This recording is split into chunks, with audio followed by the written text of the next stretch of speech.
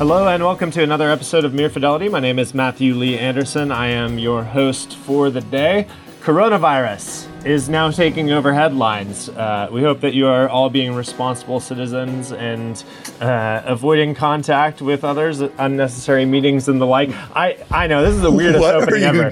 What are you doing? I've been thinking about coronavirus a lot, Derek. A lot. Everybody has. I know everyone has. This podcast is a reprieve. Well, that was going to be my joke. I was going to say, if you have ended up being self-quarantined, we have so many back episodes of Mere Fidelity to keep you entertained that it's better than Netflix. Don't watch Netflix. Listen to Mere Fidelity if you get coronavirus. So it's actually not a joke, and I get that. But there you are.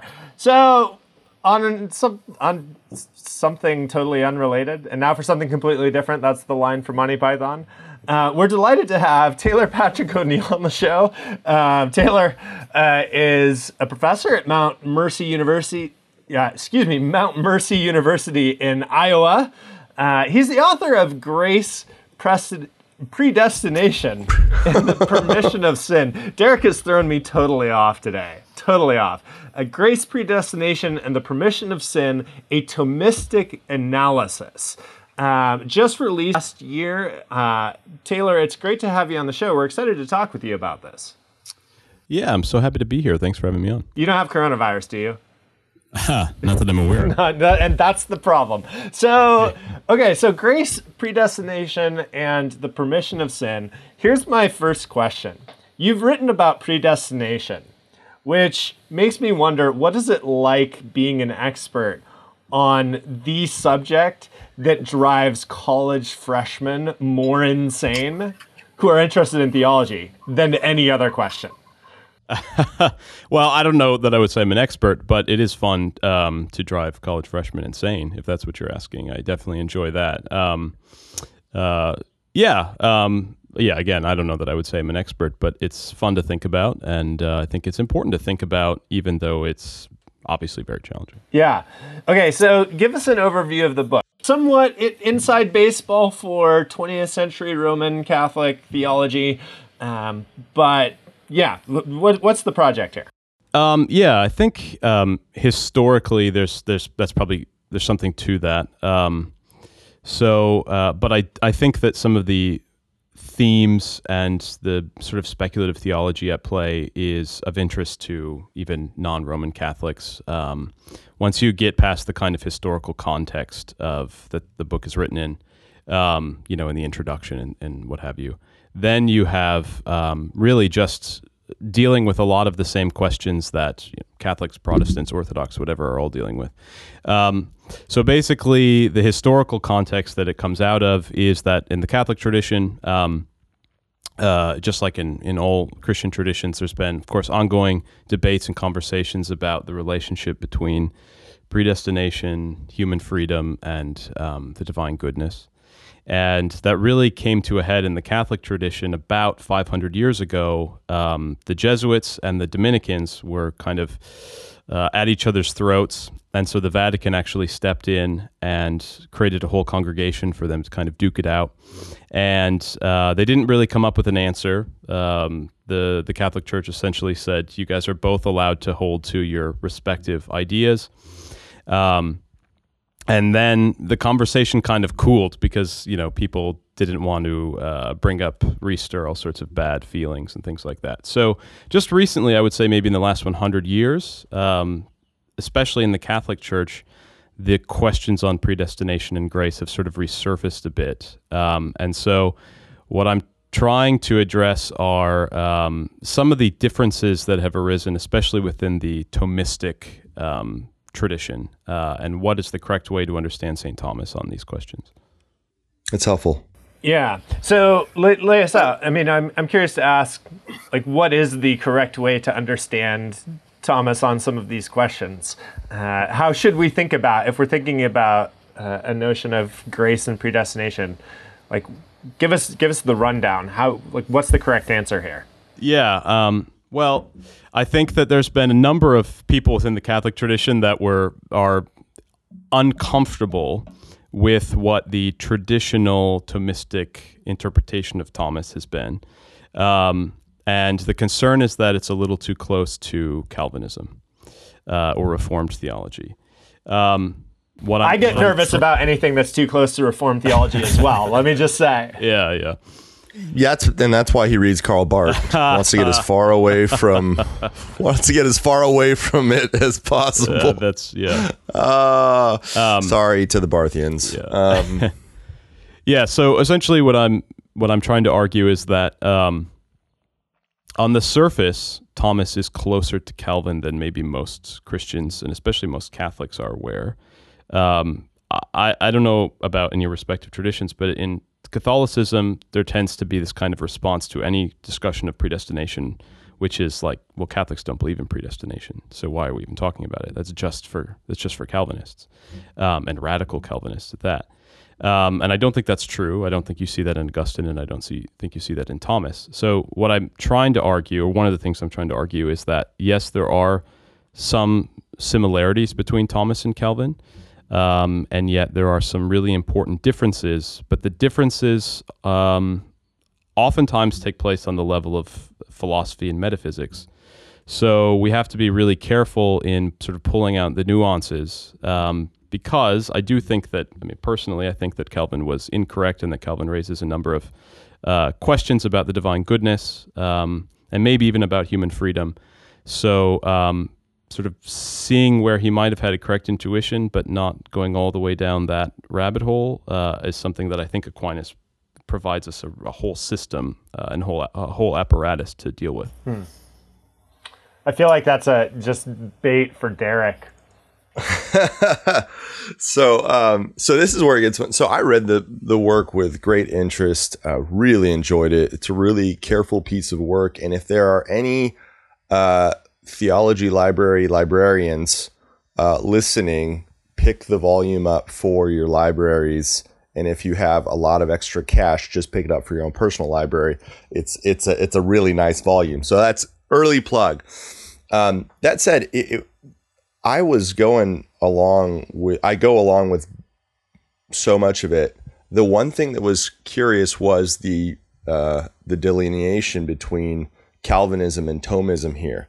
Because, I'm like a card-carrying, Westminster Presbyterian, and I'm just sitting there reading the analysis of Thomas and saying, amen, from the corner. And this is where it was just interesting for me as just looking at the difference between maybe Thomas and some of Calvin, and then the rest of the broader Reformed tradition. Which the rest of the broader Reformed tradition, I think you go into it, you look at Westminster and the Westminster Confession and the way it delineates the difference between permission, the upholding of secondary causes, liberty of the will at the created level, all those sorts of things. It's very much comfortable with this sort of Thomistic analysis that you're giving in terms of delineating what you kind of talk about as the line of the good versus the line of the evil.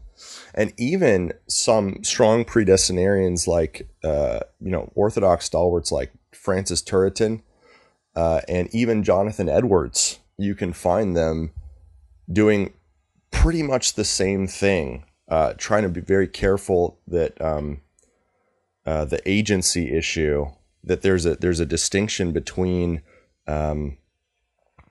the, in a sense, on switch versus the off switch in terms of the way God relates. We can get into that more. I would love for you to just outline what you see as the important lines of causality that we need to keep straight between God's providential ordering of good acts and enabling of good acts versus his ordering and yet non-enabling of sinful acts, and how God is not the author of sin on still a strong predestinarian account like Thomas has. So could you outline that, and then we can move from there, and then Matt, I think, will want to argue because Matt likes to argue. Great. That's great. I also love to argue. So I would say that the traditional interpretation of Thomas has been that Thomas moves us to perform good actions via actual graces. So the way that Thomas speaks about actual graces and the way that he speaks about graces of habit, like sanctifying grace, is that they are motions. They are motions that are being given by God to the creature. When God moves the creature, the free creature, he moves him or her contingently. So God can move some things in a necessary way, things that happen necessarily, like a rock falling when you drop it off a cliff, or he can move free creatures in a contingent manner. So in a way which retains their true creaturely freedom of choice, and yet which still infallibly, as he says, brings about the motion that God is giving it. That's all, what I would call the line of good. The line of evil is not at all caused by God. There's no motion. There's no causality whatsoever. However, evil actions are permitted. And without that sort of ontologically antecedent permission, the evil actions wouldn't exist. And so you've got very different way that God is ordering good actions and evil actions, so they can't be considered too similarly, but you still maintain this sort of idea of exhaustive providence, where God is really in control of everything that happens, not just human actions, but in control of,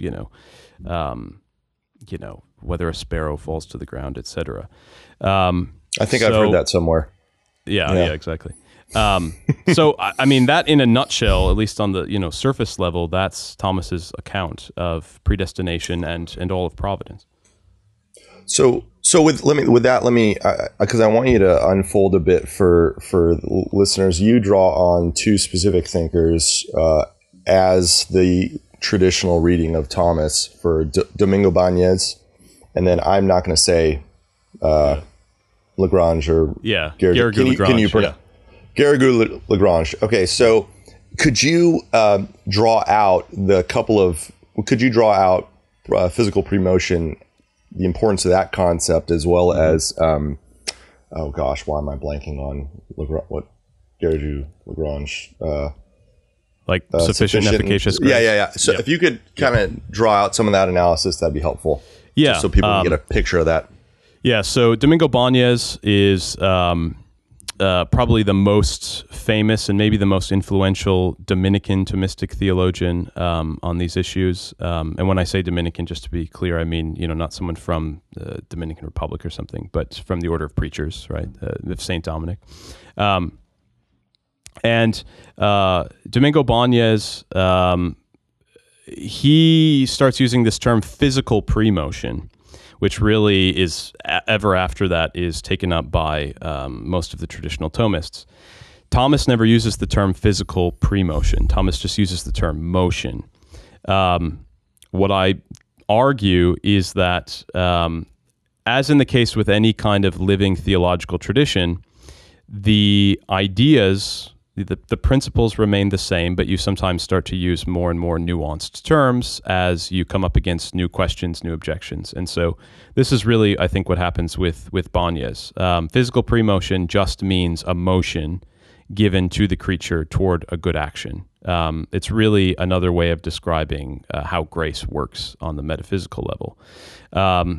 By physical, he just means that the motion is a real cause. It's not like a moral cause that entices you, but it's a real efficient cause of your good action. And by pre-motion, he just means that the motion is antecedent to the good action and antecedent to foreknowledge and antecedent to any kind of passivity that God would have, sort of looking out at the creature, right? God actually causes the good action and it happens infallibly. So I think that's really just an extension, a kind of further nuancing of what Thomas already says. But that's what Banez means by physical premotion. And then Garrigou Lagrange is really draws a distinction between what he calls sufficient and efficacious grace. You do find this in Banez, and you do find it, in fact, but sort of hidden, but you see it in Aquinas as well. And really, sufficient and efficacious grace is just applying the Aristotelian notion of act impotency to grace. So what Garrigou-Lagrange argues is that every time you receive a grace, that grace is efficacious for something, right? God doesn't just sort of give out like graces that don't do anything. So every grace is efficacious for something. Anything that is in act always has some manner, some number of potencies beyond what's in act. And so any efficacious grace will bring with it sort of sufficient graces for further good action. So the stock example of this is that, a very Catholic example, but if you have the efficacious grace of feeling contrite for your sins, that will come with it, a sufficient grace for, say, going to confession. Going to confession is a separate act, so that would require a separate motion, which is really, again, just another way of saying that sufficient grace, that potency, would have to be reduced to act by another motion of God. What Garrigou and Banyas and Aquinas all say is that God gives sufficient grace for all to be saved. There's a real potency for every single soul to be saved. But not all of those sufficient graces are reduced to efficacious graces. And so we have the interplay there of, on the one hand, God will or wishes that all souls are saved, but not all souls are in fact saved, because not all souls are predestined simply by God. So I don't know if that's helpful or not, but that's, sort of no. No, yeah, that brings a lot of the issues in play there. And so just so people, because the book is you do some really careful readings of some of these thinkers with really, just kind of clean exposition, but it's thick conceptually, and so getting some of this out there for our listeners to hear. It's actually funny. This is the second book in a month that I've read appealing to Garrigou-Lagrange. There's a second one actually by a Calvinist thinker who has been using him to tool up Reformed thought with Lagrange and the antecedent and consequent will and all that. Mm-hmm. So it was funny. This was like right after. I'm like, okay, all right, this becomes intuitive. What are some of the main criticisms here? And I'm wondering, how you'd clarify here, because you say when it comes to the line of evil on all this, God does not cause it in any way. But if he's the primary cause of all reality, like everything that exists is upheld by God at every moment. He stops upholding it. It winks out of existence, essentially. Mm-hmm. In that sense, how do you keep clear the fact that God is sustaining you even in your sinful motions, and at the same time he is not responsible for that sin himself? So, like, how would you respond to that on that account?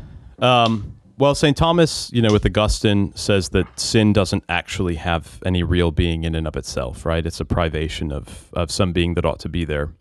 And so St. Thomas explicitly says in the Summa Theologiae that God even is the cause of the sinful act insofar as it's an act, but not insofar as it's sinful, which seems like, a kind of strange distinction. But the analogy, I can't remember if Thomas himself uses it or if just some of the Thomistic commentators use it. But a helpful, I think, illustration of this is that someone with a limp, someone with, say, some sort of, they've broken their leg or something and they're not able to walk correctly. The cause of their limp is actually a kind of defect or a lack of health in the leg. There's nothing wrong with the motion of bipedalism that's causing them to not be able to walk properly.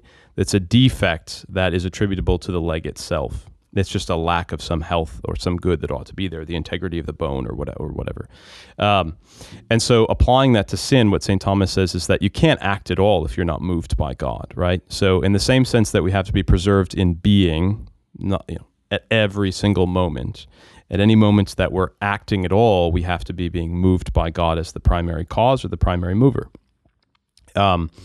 But insofar as it's sinful because there's some defect or some lack of being that ought to be there in the act. And that does not come at all from God, but is inhering entirely within the secondary cause, so entirely within the creature. So since that isn't a something, it's a something that has to be accounted for in the way that sin has to be accounted for, but it's not a something in the sense that it has a primary cause in God, as if it requires the same kind of motion as a good action. St. Thomas says that we can really attribute that defect simply to the secondary cause, the creature. It doesn't escape God's providential cause, providential ordering of things, because it has to be permitted. If a defect weren't permitted, there wouldn't be a defect. It would mean that God was upholding something in a higher state of integrity.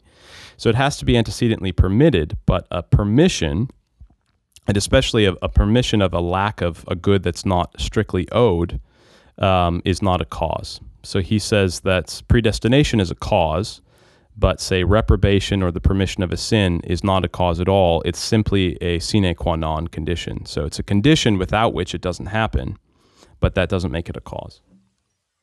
So when it comes to permission, I think it'd be good for you to clarify here a bit, because this is where things get dicey for some folks. Lots of folks can talk about permission, and I think this is where you start to get to Calvin. Calvin says a lot of things. He's like Augustine. He says one thing one place, another thing another place. Depends on how pissed he is. But when it comes to permission, how would you say Thomas's account of permission differs from? There's a lot of Molinists that like to talk about permission, and in on the Protestant side, Arminians will talk about permission, but it seems that would be the way you're talking about it would make them a little nervous. So if you want to distinguish a couple of different kinds of permission that you're dealing with. Yeah. Well, I presume that what might make a Molinist or an Arminian nervous is that the permission infallibly brings about what is permitted. So if God permits that I'm going to, go out and steal $500 from a gas station, it will happen. Precisely because what it means for God to permit that is that God is not giving me the graces, or at least the natural motions, to uphold me in the kind of conscientious thinking and acting which would preclude me from going into a gas station and trying to rob, the guy working at the gas station. So the permission will infallibly bring about that which is permitted, which is a bit different, I think, than from some of the theologies that you're talking about, where there's a kind of passivity, where God sort of carves out this area within the providential ordering of things where even he doesn't quite know what's going to happen, or at least he is not at all ordering what's going to happen, and he sort of takes his hands off, and now all of a sudden you've just got natural causes playing out in a way that he's not at all orchestrating. I mean, that's tempting insofar as it releases God from any concern about causing evil or permitting evil or whatever. But obviously, I think there's some real questions for classical theism there. There's some real questions about the multitude of scriptural passages which clearly speak about God, not just acting as a cause amongst other causes, but acting as the real orchestrator behind every single detail of reality. Mm-hmm. Yeah, I think that's really helpful. I mean, when I think about how you've laid out this project, it rests on, as a good Thomistic project would, a multitude of very fine distinctions, which I appreciate immensely. I also think for many of our listeners will be very foreign. The language of act and potency and a lot of the Aristotelian substructure here is just not how we tend to think about our relations to the world these days. And I think when I think about the sort of what's beneath all of this, it seems like there's two doctrines. One would be a notion of concursus, right? That God is acting in our acting, which I think is as a just concept, very foreign to many of us in our contemporary experience and world. That's just not a thought that most of us have, even about our doing of good, that God is acting in our acting. And it seems like the other central thing that this hangs on is an account of creation as intrinsically graced. So you've talked a lot about God sort of giving these graces to do these things. And I think that's also foreign to many of us. Grace in terms of the things that are motivating me to do good. We tend to think about grace in other ways, in more sort of explicitly redemptive ways.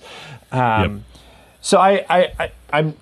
Do you think that those two principles are as foreign to us? And if so, how do you talk about this in ways that can latch on to sort of people's ordinary intuitions? Or is it just we've got to all like go back and read our Aristotle and become pre-modernists, and there's, the only way forward is the way back? Yeah. Clearly Thomas's handling of these things is based in Aristotle. I don't think that everyone has to go back to Aristotle to understand what Thomas is arguing here. I think a lot of the distinctions that Thomas is using from Aristotle are fairly common sense. It doesn't require, buying into the entire Aristotelian apparatus. I think that the two things that you laid out are both really sort of crucial themes. I think the second one that you mentioned, that is sort of different ways of thinking about grace, probably reflect just some of the differences between Catholic and Protestant views about grace and justification and sanctification and different emphases there. The first distinction, I think, is absolutely crucial. And that distinction between, as you call it, I think you used to call it concursus. In the Catholic tradition, we tend to call it more compatibilism versus non-compatibilism, but same idea, obviously. Libertarian versus non-libertarian. I see that thread is really interesting because that doesn't fall along denominational lines. So there are people within the Catholic tradition who are compatibilists and people who are non-compatibilists, and clearly there are people within the Protestant traditions which are compatibilists and non-compatibilists. So that's an interesting thread that runs, I think, throughout all of Christian thought. One of the things I would argue is that I think it's important to maintain, obviously it's kind of a principle that's undergirding my whole thought on this, that compatibilism, that concursus between providence, divine causality, and our free creaturely actions. I think that's necessary for any kind of classical theism at all. To posit that there's a kind of competition between God as a cause and me as a cause is really to turn God into just another kind of cause in the universe.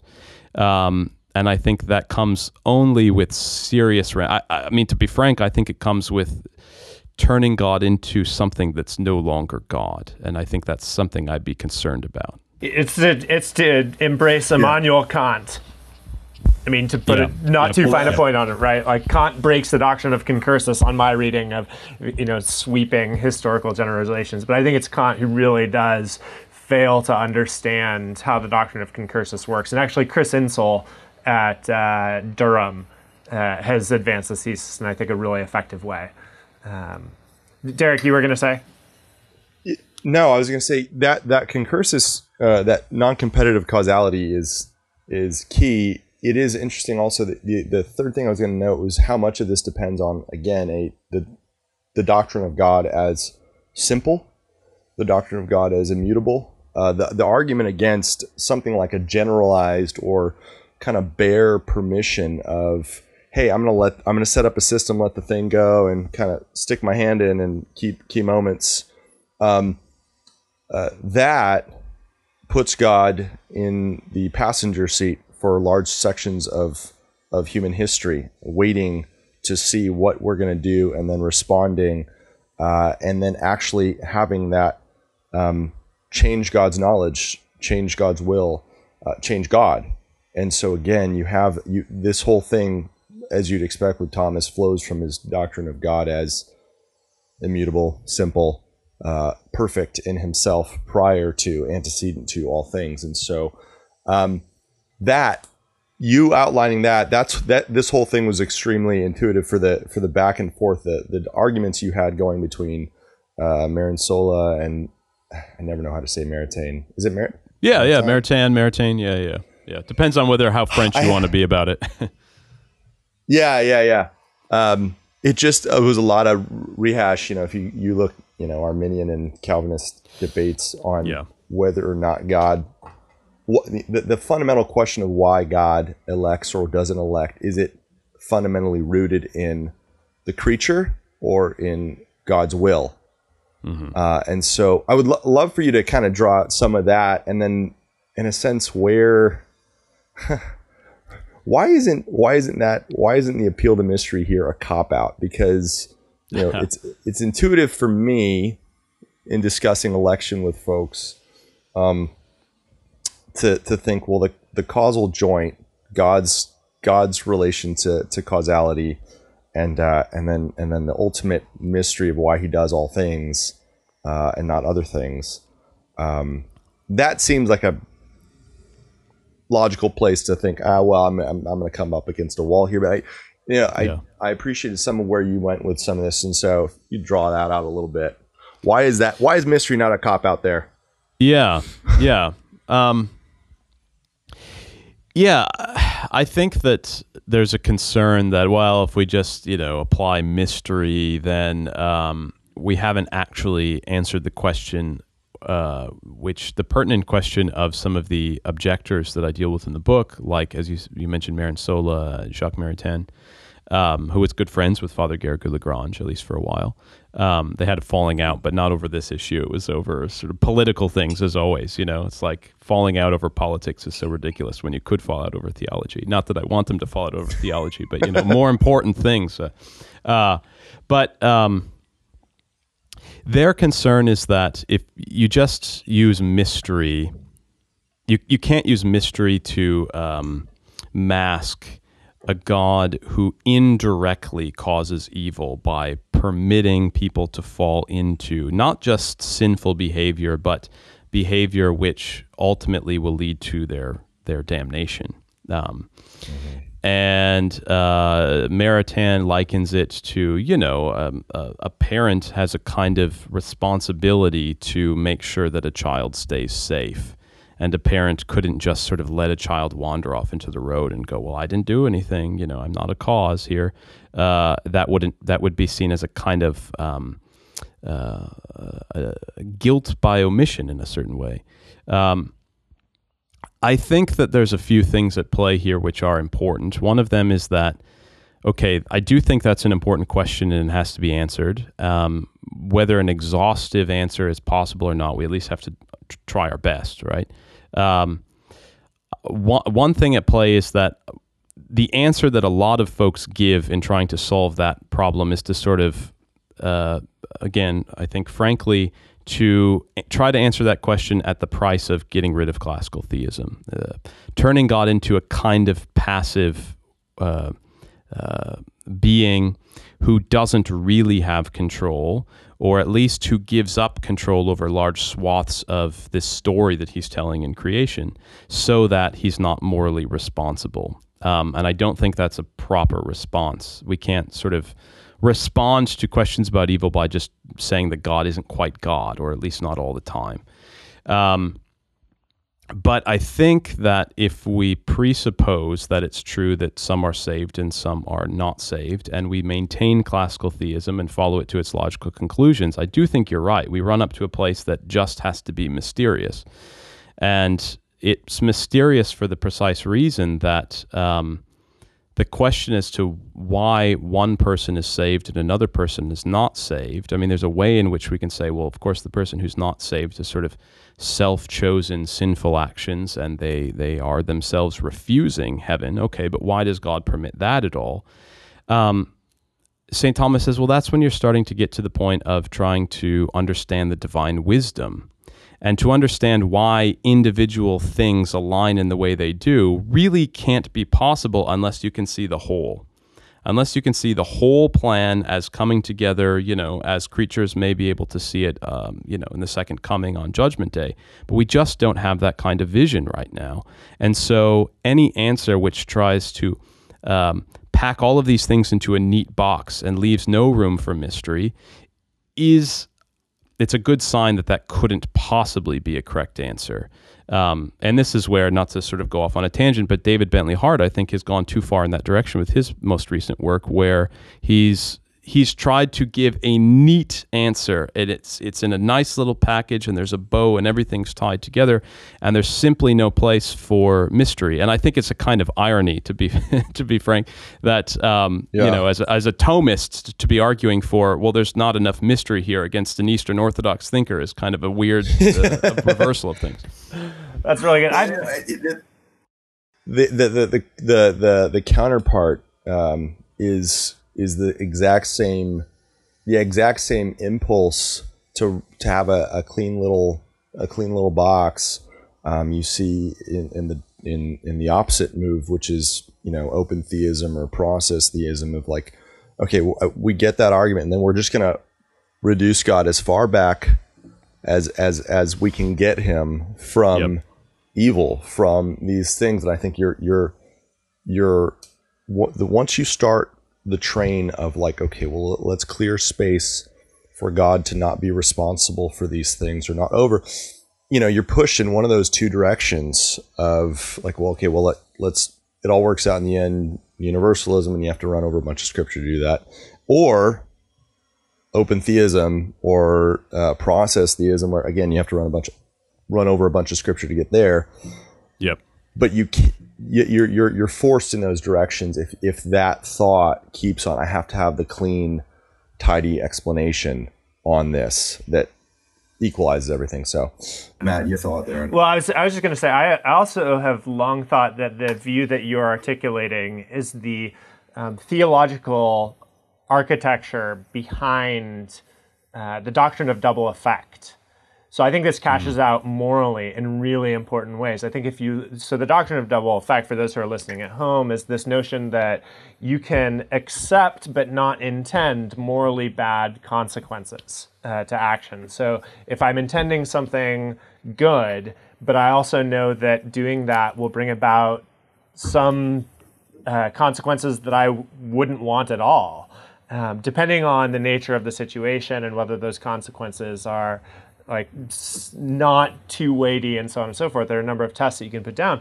It's licit for you to do that. So it's a really important principle within moral reasoning. And it just seems to me that if you give up the kind of notion of concursus that you've laid out, and this understanding that God can be acting for good even in places where there are wrongs being done, but he's not intentionally acting, like if you give up that picture, then the doctrine of double effect goes away as well.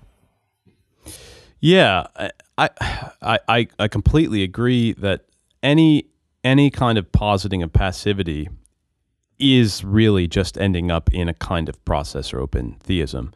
And I don't think that it makes a difference. Well, the little wiggle room that I see a lot of theologians, the little nuance they try to add to fix it, and this pertains to the Catholic thinkers in my book. It pertains to Protestant thinkers that I'm aware of, like Bruce Reichenbach. I don't know if you're familiar with him. Yeah. Bruce Reichenbach, and people like Alvin Plantinga, and even C.S. Lewis speaks this way. Mm-hmm.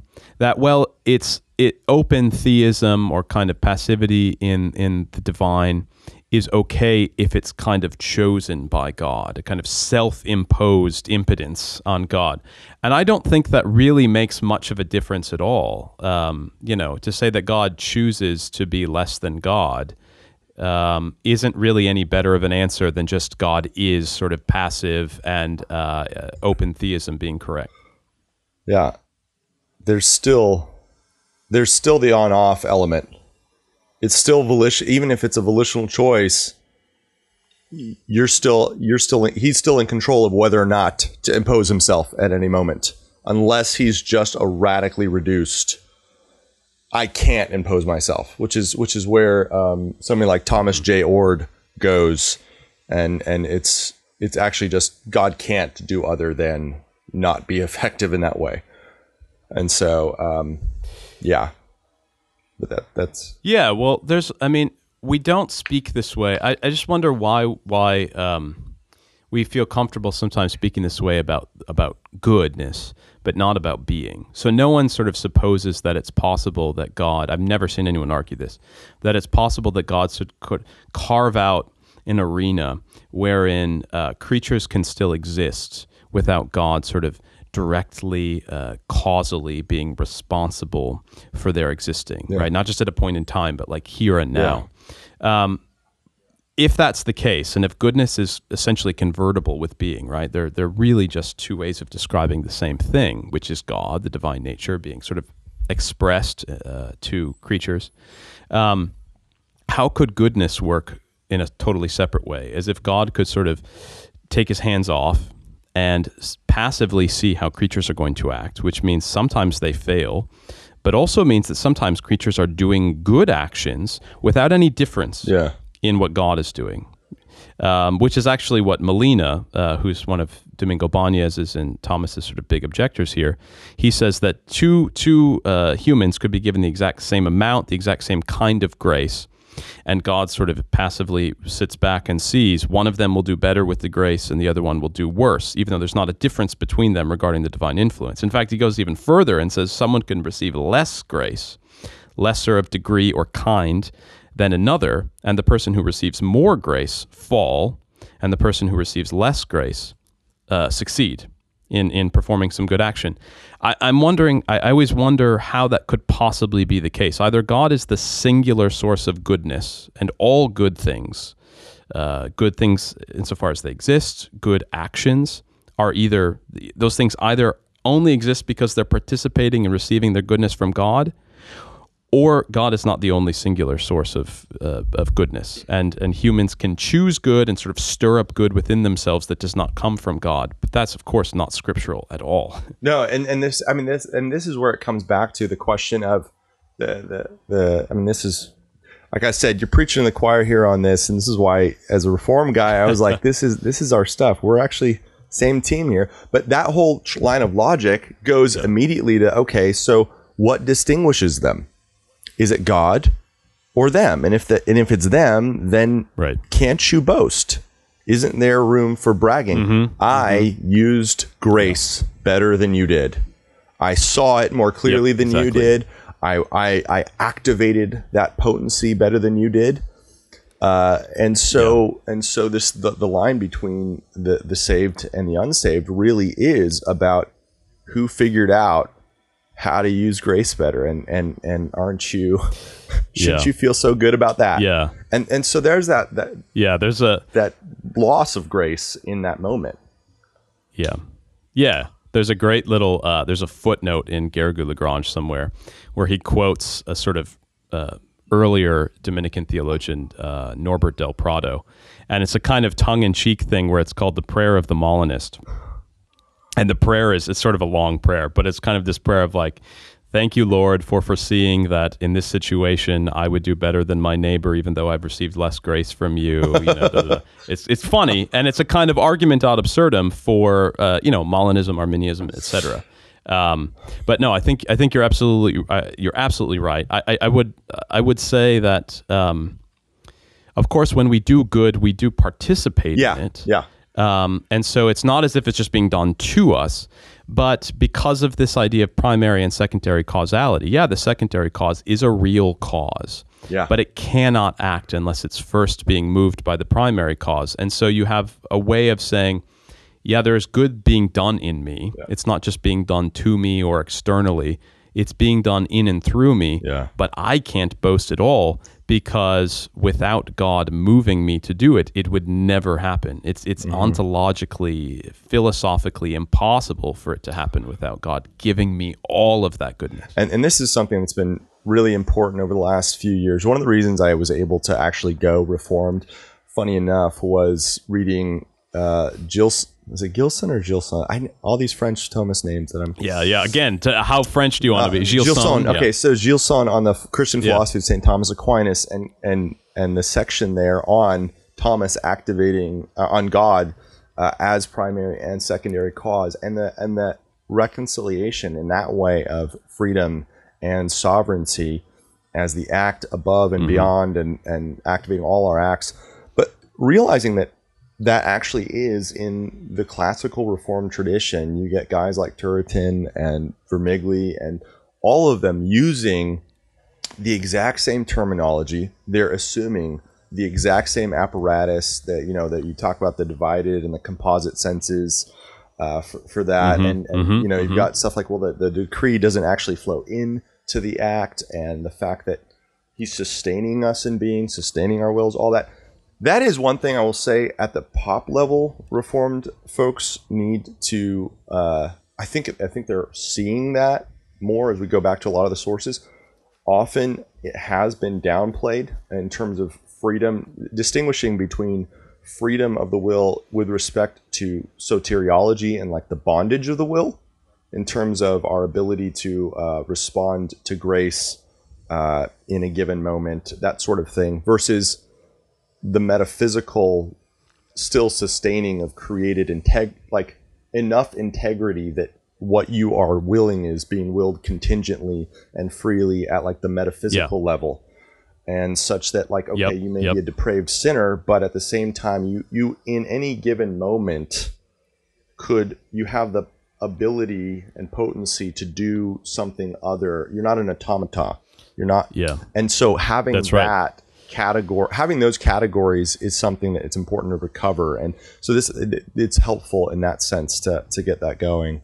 Matt, did you have a question here before we wrapped up?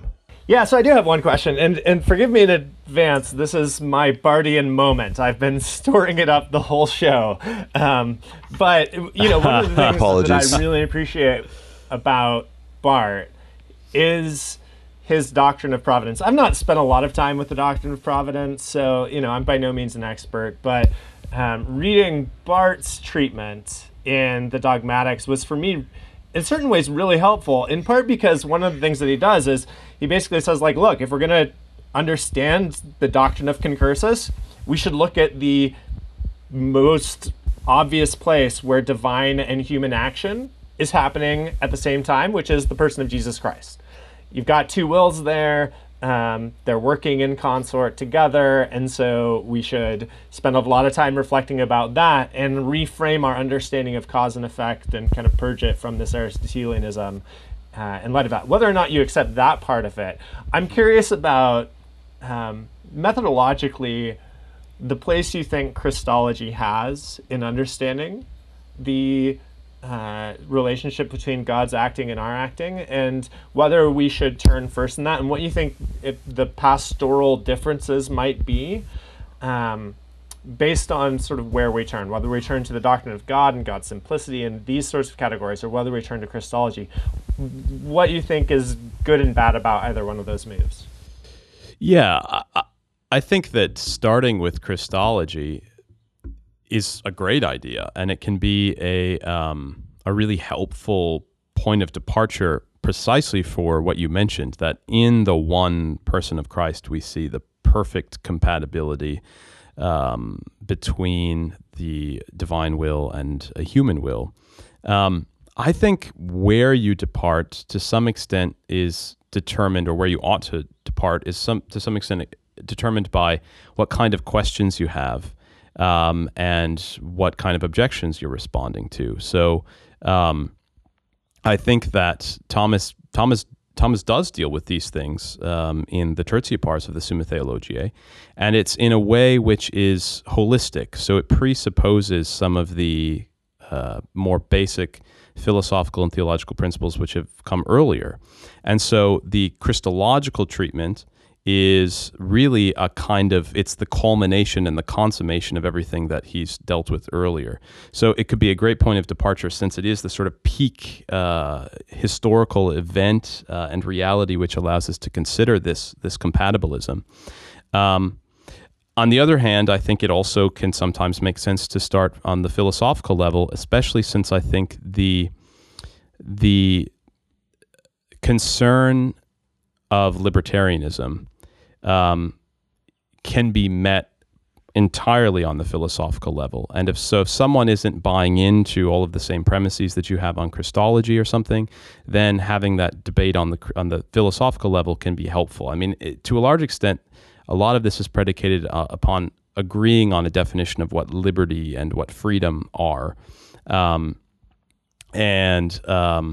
looking at how it is the case that what the will is in the first place, what the will is and what it means for the will to be an intellectual appetite, as Thomas says, and how it could be the case that the will is moved towards something infallibly but still resistibly. And sometimes sin can be a helpful thought experiment here in a way that we never see sin, of course, in our Lord. There's this perfect obedience, and yet with the rest of us, there's very imperfect obedience. So I think the point of departure is really depending on what kind of questions you want to answer. But I think you're correct in pointing out that the Christological element is the kind of consummation of all of these thoughts, and that needs to be the peak. And if the deepest contemplation about compatibilism, I think, does have to take place there. You're right, and I think Aquinas would agree with you if he were with us, and that's why the Tertia Pars, the end of the Summa Theologiae, is the Christological section, because for him that's where everything comes home.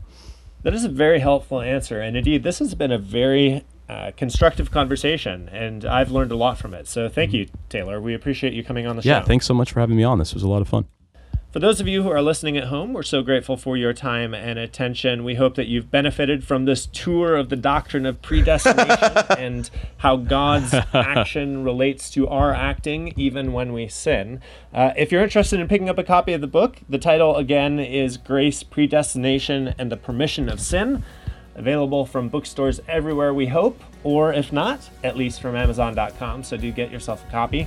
We have other shows lined up for this spring. We are super excited about the direction that Mere Fidelity is headed, and we're grateful for your support. If you'd like to join the band of supporters, the link to do so is in the show notes at Mere Orthodoxy. We've got some great guests coming up, so stay tuned.